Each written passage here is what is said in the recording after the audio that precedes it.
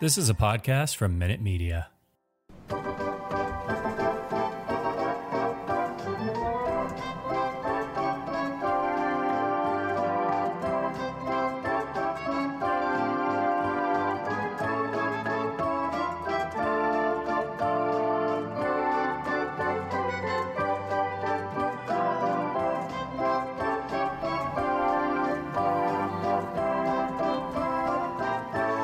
Welcome, Red Sox fans. Here are the Bastards of Boston baseball.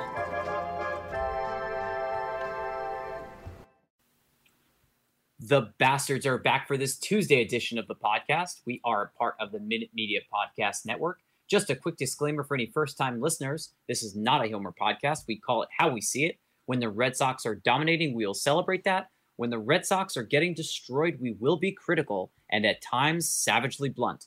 If you are easily offended, press the stop button immediately. But for those who embrace it, let's get rolling. I am Charlie Smith coming to you from Providence, Rhode Island. You can find me on Twitter at Smith_MLB. Our podcast can be found at Bastards_Boston. Joining me tonight, we have Jason Kelly coming to us from Canton, Massachusetts by way of Westwood, Massachusetts, right next door. How are you? And also, where can the fans find you on Twitter? Oh, I've been better. Not the best week plus of baseball, but we're kind of getting used to that at this point. Going to be an interesting second half. As far as Twitter, you can find me there at Color of the Iris. Excellent. That's O-U-R, the English spelling. Also joining us tonight, we have Terry Cushman from Myrtle Beach, South Carolina, by way of Windham, Maine. A little bit warmer there than it is in Maine. Terry, how are you? And also, where can we find you on Twitter? Well, you can find me on Twitter at CushmanMLB. The podcast account is at Bastards_Boston. And I'm doing all right. Hoping this Atlanta series kicks off to a good start. That will be basically game one is the night this episode gets released. So got 911 on speed dial. Totally legit or calling the cops.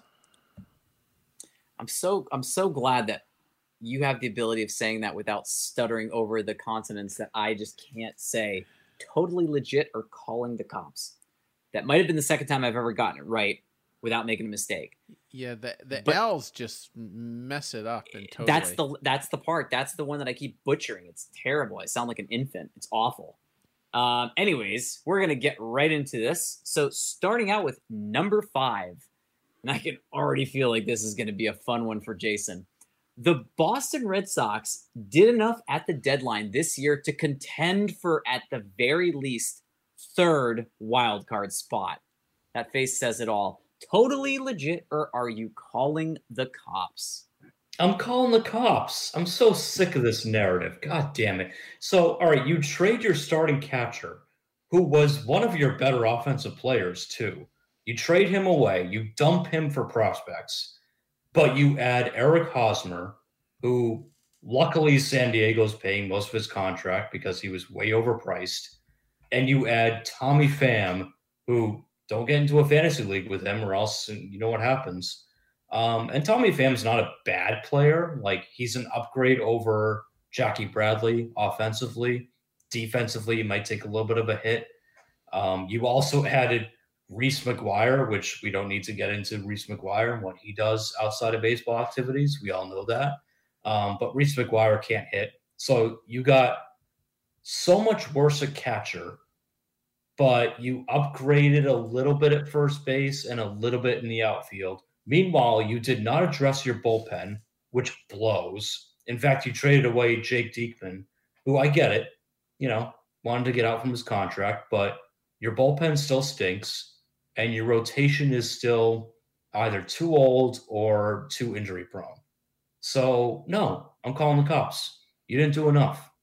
Now, did I expect the Red Sox to make a big splash at the deadline? No. But for a team that's, for a GM who said that his ultimate goal was to help the team reach the postseason, he didn't do enough. Everyone else around him did better. So, no, I'm calling the cops. You did not do enough to make the playoffs. I'm a little torn on this one. I'm probably going to call the cops here. You look at the three teams currently in the wild card. Toronto, great team on paper. Good pitching staff, good lineup. Not sure about their bullpen, but certainly far and away better than the Red Sox. They're 10 games behind the Yankees. Yankees, I don't know if they're in panic mode yet, but it hasn't been a good last couple of weeks for them. But getting back to the Red Sox, I like the additions they made. I like Eric Hosmer at the major league minimum. I guess I like Tommy Pham. I don't really care for the person all that much, but I think those are two nice upgrades that we got at the deadline. Where Bloom didn't do enough was really last winter. And that's the reason we were right around 500 at the deadline. You want to know something hilarious? I just got followed on Instagram this second by _Dahlbeck_faithful. Now follows the Bastards of Boston. They're going to be very disappointed with what we have to say about him. But anyway, so the Red Sox, it was more what he didn't do last winter is the problem. But ultimately, you got to leapfrog the White Sox, the Indians. I finally did it. The Guardians, and the Orioles. And all those teams are kind of trending upwards right now. And we just got beat by like the third worst team in Major League Baseball. Calling the cops. So for me, the way I look at it is, as far as this being totally legit, it's going to be hard to make it totally legit based on one point that Jason had mentioned. So I'm going back to getting backpacked here. When you get rid of Christian Vasquez, it's going to be really hard for us to think that this is something that you did to improve the roster for at least this year. Right now, if you get rid of the guy who's developed the most camaraderie with your starting rotation, has caught the 5th most games in Boston Red Sox history, you really would have needed to make a major splash to be remotely close to being considered serious contenders. And that's okay. We got Kyle Schwarber last year. We didn't even do half of that. No offense, disrespect to Tom Pham, Reese McGuire, Eric Hosmer. Hosmer, we're paying peanuts because San Diego graciously is paying basically all of his contract. He's getting like the veteran minimum every year. Did we do enough at the deadline? No, we did not. So I am calling the cops. And Jason, this is where you're backpacking here. I'm just kind of riding the wave on this one. We didn't do anything during the offseason in relation to what we possibly could have done and should have done. The reason why we didn't do that is because the team in 2021 significantly overperformed and overplayed where the team should have been. We got all the way to the ALCS and we were up 2-1. That never should have happened. We never should have been in the ALCS. The fact that we got as far as we did, big surprise to everybody, including the fans in Boston. I don't even think the Red Sox thought they were going to get there, and they did. Anything else that either one of you wanted to add? Nope. That's all I got. Yeah. All right. So we're going to segue into a different area since Jason brought up a couple of points on one, so I'm not going to go right into this one right away. Number 4, Tommy Pham will have a more impactful remainder to the season than Eric Hosmer. Is this totally legit, or are you calling the cops? Oh, I am going to call the cops on that one. I think even though Hosmer has definitely taken a step back from his better days back in like 2017 when he was legit one of the best hitters in baseball, I still think he's a better overall player than Tommy Pham. And a lot of it is going to depend on what Alex Cora does. Is Cora going to bench Hosmer against left-handers and still shoehorn Bobby Dahlbeck into our lives? I don't know. I hope not, but he might do that. Tommy Pham might be an everyday player. He might hit against both righties and lefties in one of your corner outfield spots because Ref Snyder is hurt right now. You got rid of Jackie Bradley. Jaron Duran, as we saw, is a complete mess. So Tommy Pham is going to earn playing time just because every other outfielder you have is incompetent, apart from like Alex Verdugo. So, and we don't know what the status of Kiki Hernandez is. My guess is that we're not going to see him this year, but we'll see on that. So I still think Hosmer is the better overall baseball player. I think he's the better hitter. He's a great defender at first base, and that has been an issue this year for sure. I think Hosmer being in Boston, he's married to, what's her name? Casey McDonald, who used to work for Nesson. I don't know if she still works or lives in the Boston area, but maybe being back around that area helps him a little bit and just kind of improves his morale a little bit. So I'm still going to say Hosmer. It's close. It's real close. I'm going to say it's totally legit. I think, like Jason said, I think Hosmer will be sitting against lefties. I know he did on Saturday. I already forget the name of the starter, but it was a lefty. Dahlbeck got the start over Hosmer. What it comes down to for me is Hosmer has his money for the next few years. Tommy Pham has nothing beyond 2022. And I'm sure he'll get signed regardless next year. But I think their current status is going to result in Tommy Pham having a much bigger chip on his shoulder and wanting to do a little bit more damage. Hosmer just, I think 2 or 3 times this series, narrowly missed a home run. They were all just straightaway center. Had he pulled it a little or maybe went oppo, 1 or 2 of those goes over the fence, especially the way the ball was carrying. Tommy Pham did manage to hit one out today. And I think, like I said, Pham has just got a little bit more motivation. So it'll be interesting, and we don't have a ton of outfield depth going into next year. So perhaps Pham will also look at this as a potential audition for next year, saying, hey, bring me back on a 1-year deal. And, you'll have a solid outfield. Because Alex Verdugo is the only one you have for sure. You got Duran still too, but totally legit for me. I'm going to agree with you there. I think it's totally legit that he's going to have a more impactful remainder of the year. And it goes into a couple of points here. Defensively, Tommy Pham is a better defender now at this point in the game than Eric Hosmer is. Eric Hosmer is a little bit younger than Tom Pham, but Terry mentioned one outlying factor. Hosmer is set for the next 5 years. Tom Pham does not know where he's going to be playing next year. And he just mentioned this is a proper time to showcase your talent in an audition format standard.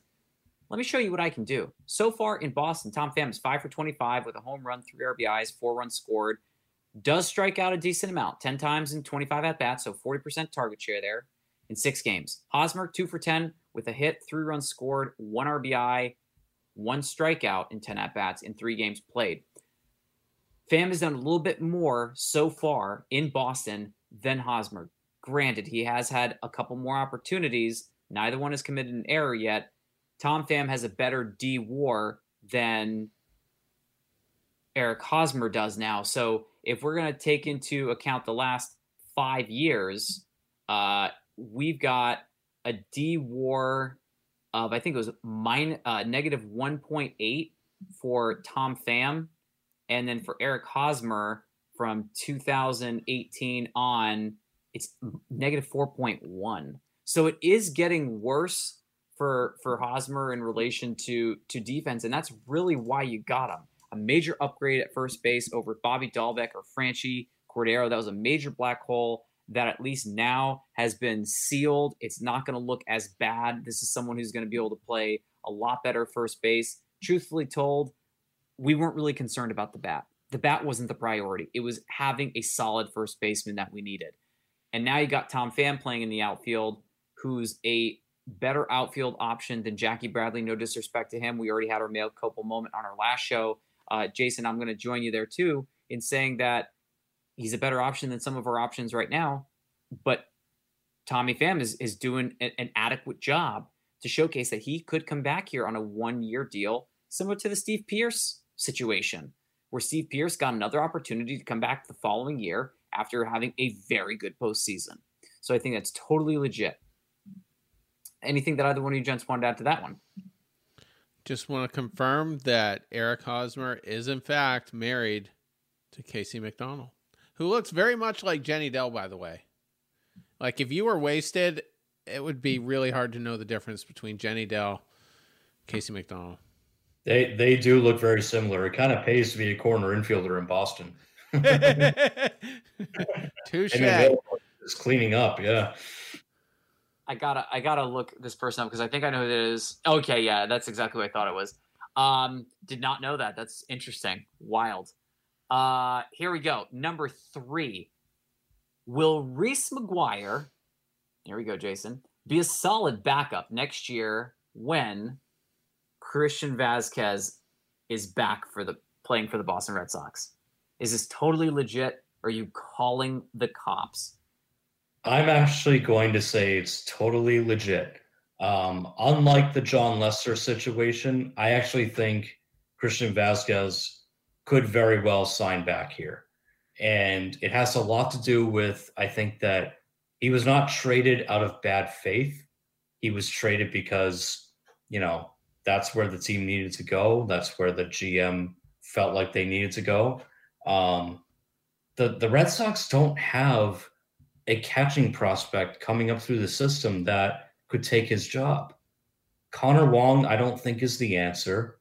This Ronaldo Hernandez, he's not the answer either. They don't have their version of Adley Rutschman or Corey Lee or Luis Campusano. Like, they don't have that. So why wouldn't you bring him back? I think Vasquez would probably come back on not necessarily a team-friendly deal, but he wouldn't ask for the moon, right? And I'm sure that there are going to be teams that will pursue him in free agency, but I think he would rather come back here on a reasonable deal. And Reese McGuire has at least shown that behind the plate, he's got a good arm. I mean, offensively, I think he's a complete zero, but he looks good behind the plate. He can throw runners out. I think the pitching staff is comfortable with him. So, yeah, I would much rather have Reese McGuire as a backup over Kevin Plawecki, who has a noodle for an arm and can't throw anybody out. So, yeah, I could totally see that happening. I think Vasquez could absolutely come back. And again, you don't have a stud catcher coming up, so why not hang on to Reese McGuire? Because at least defensively, he can do the job. So, yeah, totally legit. I can see that happening.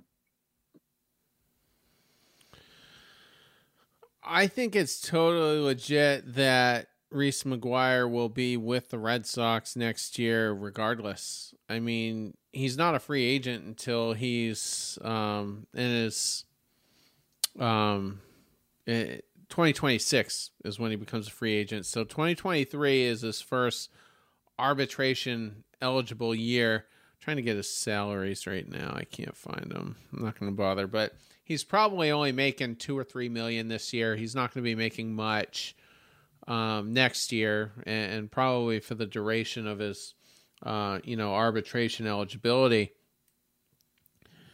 I want to throw out something interesting. As of right now, I agree that there's probably a 60% chance or better shot that Vasquez comes back. More likely than not, he comes back is where I'm at. But let's talk about this because I don't know if we're going to on the regular show. If he fully embraces that Astros culture, And he's probably not going to be catching Verlander. That's Maldonado's job. He's his personal catcher regardless. But if he really likes working with that Houston staff, and he's already caught one pretty good game for them already, who's to say the Astros just aren't a little bit more aggressive in re-signing him for a couple of years? I don't think it's a foregone conclusion he doesn't stay with the Astros. And I think the Astros players, I know they all love pitching to Maldonado, but I think they're going to like Vasquez as well. I think they're going to like his presence. So they might have the first crack at him. And if nothing else, I think they're going to drive the price up for the Red Sox as well. So maybe the Red Sox just stay off of him. You look at Reese McGuire, not a world beater. No pun intended. His career numbers here. He's a 244 hitter, which isn't even bad for a catcher. He's just got no power. And this weekend, he actually did pretty good. Let's see. He was 3 for 8, drove in a run, had a couple of strikeouts today. I was really impressed with the ball. It was kind of like a swinging bunt, and it was looking like it might roll back into foul territory, and he dove on it right away to keep it fair, and then threw the runner out at first. So I like what I've seen so far. And I'm not going to lie, I did watch his video finally of him being arrested. And I kind of, by the end of the video, kind of felt bad for him. Like he wasn't, the whole time he was dealing with the police officer, he was very remorseful, wasn't trying to be shady, didn't deny anything. And, he's going to live with that the rest of his career. But I'm not going to spend the rest of the season making fun of him at this point. So, but for now, I'll say totally legit. I took the longest way to get there, but any thoughts? Cause I really unpacked a lot there. Yeah. So Jason, yeah, go ahead. Yeah, no, the only thing I would say in terms of when you're talking about why wouldn't Houston just keep Christian Vasquez at this point, I mean, they've got a catching prospect. Unlike the Red Sox, their number 2 prospect is Corey Lee, who's a catcher. Okay. And he's 24. He's basically major league ready now. And he's probably going to be called up next year. Now, the question is, if you're Houston, who's going to be your backup? Is Maldonado going to be your backup because he knows that pitching staff really well? He's a little bit older. Maldonado will be 36 next year. So do you hang on to that, or do they bring Christian Vasquez back and convince him to be sort of a backup / platoon with their number 2 prospect? And if you're Christian Vasquez, if the Red Sox reach out to you and say, hey, we want you to be our everyday guy again, like we don't have an option here, like we'll pay you everyday money, you'll play more than 50% of our games. If you're Christian Vasquez, what would you rather? Would you rather be in Houston, which they're probably going to be really good again next year, but he's going to have less playing time. He might make around the same money because they might overpay a little bit to keep him, but you're not going to get as much playing time and you're going to be more of a mentor. Or do you come back to Boston, get a chance to play every day, and who knows where Boston will be contention-wise, but you'll get to play every day and you'll get probably about the same kind of money. So he's going to have a real interesting choice there because I think Houston is all in on Corey Lee. I think they're going to call him up and he's going to get a lot of playing time next year. It's just a matter of who's going to be the number 2 catcher there. Are they going to hang on to Maldonado, who will be, again, on the back 9 of his career, or do they offer Vasquez a backup job? Real quick, actually, if I can just throw this in, Charlie. Just 2 things. I think as long as Justin Verlander's there, he's probably going to have Maldonado. I think there's just a ton of influence there. But there is one thing to consider here. The Astros have a history of, shenanigans.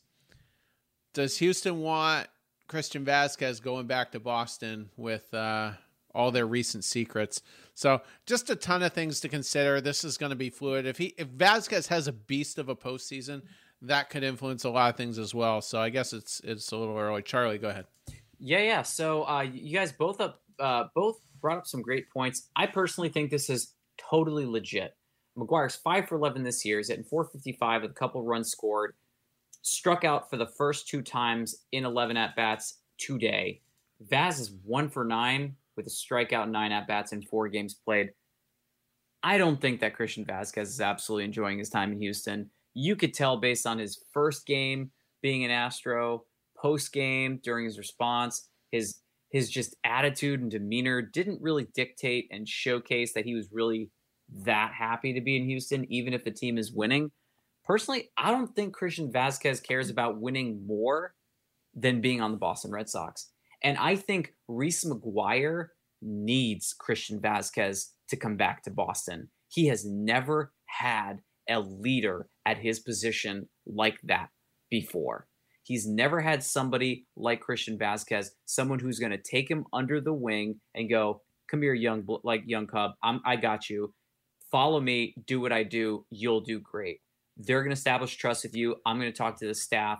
I already know them from the years and years that I've been here. My goal is to eventually hand off the reins to you. We'll hopefully develop a little bit of power, and maybe, just maybe, I can hand the reins over to you. I absolutely think it's a possibility that he's going to be here for, at the very least, the next 3-4 years. Yes, he's under team control. There really is no incentive to package him up and send him on his way. So I think that he's going to be here for a couple of years back. And I do think that Christian Vasquez is going to come back, similar to what the Yankees did with Aroldis Chapman. They traded him to the Chicago Cubs. He won the World Series, signed back with the Yankees as a free agent. And they got to keep Gleyber Torres and all the other players that came in that deal. So I definitely think that's a possibility. And the more and more I think about it, a higher probability. So that's that one. And we're going to segue into a pitching one before we finish up with a topic we talked about on the last show. Number 2, Garrett Whitlock will lead Sox pitchers in WAR by the end of the season. Currently, Garrett Whitlock is 5th behind several starters and a reliever. Is that totally legit, or are we calling the cops? He wants me to go. I need. Sorry. All right, here we go. So number 1, Michael Wacha, 2.2 WAR. John Schreiber, 2.2 WAR. Nick Pivetta, 2.0 WAR. Tanner Houck, 1.6 WAR. Garrett Whitlock, 1.5 WAR. So my apologies. I should have given that information to you before, but those are your 5. So you got Wacha and John Schreiber, 2.2. Pivetta, 2.0. Tanner Houck 1.6, and then Whitlock just a hair behind at 1.5. Totally legit, or are you calling the cops? I am going to call the cops. I don't think that Tanner Houck is going to leapfrog Garrett Whitlock rather is going to leapfrog all those guys and lead the team in WAR. It's really hard to do that as a reliever. You've got to be Mariano Rivera levels of good to lead an entire pitching staff in WAR. Now, that said, would it shock me if the Red Sox pitching staff just completely turns into a dumpster fire in the second half and Whitlock is your best pitcher and maybe he just sneaks ahead of them? No, it wouldn't. But I still think it's unrealistic. I think that starting pitchers are always going to have that edge because they pitch more innings, they face more batters, they accumulate more strikeouts. So I think my guess ultimately is that Nick Pivetta will end up leading all Red Sox pitchers in WAR by the end of the season. I just think that he's going to put together the best resume by the end of the year. But I think Whitlock will come close. I think he'll maybe be number 3, number 4. But no, he's not going to be number 1. I think a starting pitcher will get that. Like I said, my money is on Pivetta, so I will call the cops on that one. I don't think he's going to do it. I'll also call the cops as well. I think it's going to be Michael Wacha, actually. His summer vacation is almost over, that he seems to take every season. And he was lights out in his first rehab start. I don't think he gave up a run. I don't remember his exact line, but he was dealing. And if that's a preview of what's to come, I think if Jason's not correct with Pivetta, I certainly think Walker would be the guy that leads the team. And Whitlock did serve up the walk-off the other night, so who's to say he doesn't have a little bit of a regression? I think he gets in his own head sometimes and has some issues with that. You've seen Xander Bogaerts walk over from shortstop to calm him down a little bit. So I'll call the cops on that one. Yeah, I'm also going to call the cops, and reason for that, I do think it's going to be a starter. I think, similar to what Jason mentioned, it's very difficult for relievers to do it, although you do see John Schreiber tied with Waka for 2.2. Schreiber's going to come back down to reality. I think Schreiber's going to end up being behind Whitlock. I think that Pivetta will be behind Whitlock, and I think that Houck is really the only other pitcher that has a chance to be in front of Garrett Whitlock. But I think, for what Terrence was talking about, Michael Wacha was the starting pitcher for when the Worcester Woo Sox ended up getting their first no-hitter. I think he is, as Terry mentioned, almost back from his summer break. It'd be nice to get like a summer break, almost like a teacher, just take 2 months off. I think it's going to be Garrett Whitlock's second or third, but he'll be just a hair behind one of those two cats up on point. So unless either one of you had anything else to add for that one, we'll wrap it up. Perfect. All right. So last but not least, totally legit, or are you calling the cops? Jarren Duran lost another ball in the sky today and misplayed yet another ball on a separate play. Has he lost too much value for a potential future trade? Is this totally legit, or are you calling the cops? I am still going to say calling the cops because he's still young. He's still 25, coming on 26. He has lightning speed, and defensively, he's a mess. We all know that. But I think that other teams around the league will look at that and say, well, we can fix that. We can fix the defense, or we can hide him in left field or something like that. But the speed, and when he's going good, the bat is legit. I mean, I said it on the previous show. Every time he goes down to Worcester, he rakes, and he looks like a great hitter. So, he's at the plate. He's not completely useless. It's just really the defense, and it's the immaturity. But I think other teams around the league will look at that and say, no, we can fix that. That's okay. He's got raw ability, and he's young. So we're willing to take him in a trade. If the Red Sox were going to offer him, I think other teams around the league, especially teams that are struggling for outfield depth, I always bring them up, but like a team like the Pirates, who just have no one else really coming through their system, not immediately anyway. They would probably look at Jarren Duran and go, yeah, he would work here. We can make him work. He'd be a great leadoff hitter. So, yeah, we'll take him. So I'm going to call the cops. I don't think that he's completely killed his trade value. Has he diminished it greatly? Yeah, absolutely. It's definitely lower than it was. But he hasn't completely killed it. He can still be dealt. So I'll call the cops. I will. I mean, I guess I technically have to call the cops, but are we going to get a return for Jarren Duran? I don't think so. Whoever you get in return isn't going to see the light of day. You could DFA him tomorrow and some team would claim him and he would get a shot in their organization. One outside the box thing you could consider if you want to try to rebuild his value. When you send him back to Worcester, put him back at second base. See what he does. Because if he's an average defensive second baseman, his value goes way up. In the last show, if you got a major liability in the outfield, you better be a damn good hitter if you're going to have a future. And I gave a couple of examples on guys that have hung around because they're really good hitters. I just don't see it as a center fielder.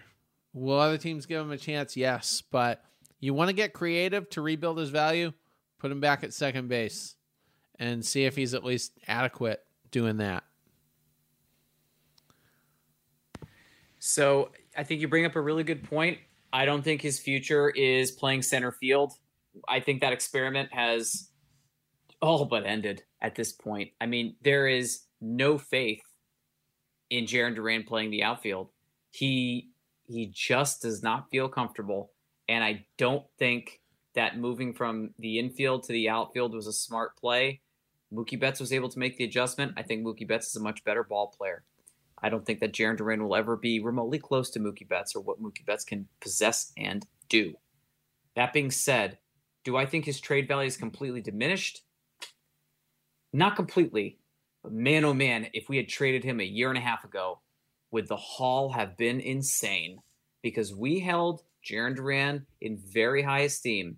And when he got just a little bit of light into the majors, it all went away.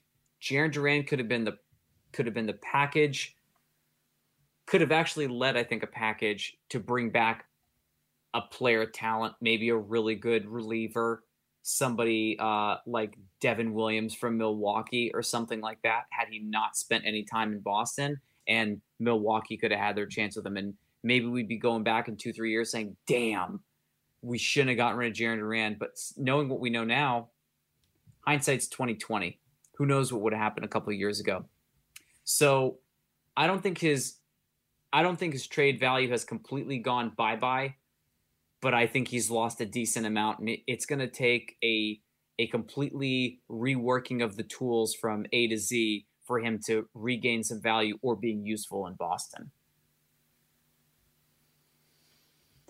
Anything else that either one of you guys want to add? Terry, did you? I think I'm good. Cool. Right on, Jason. Good?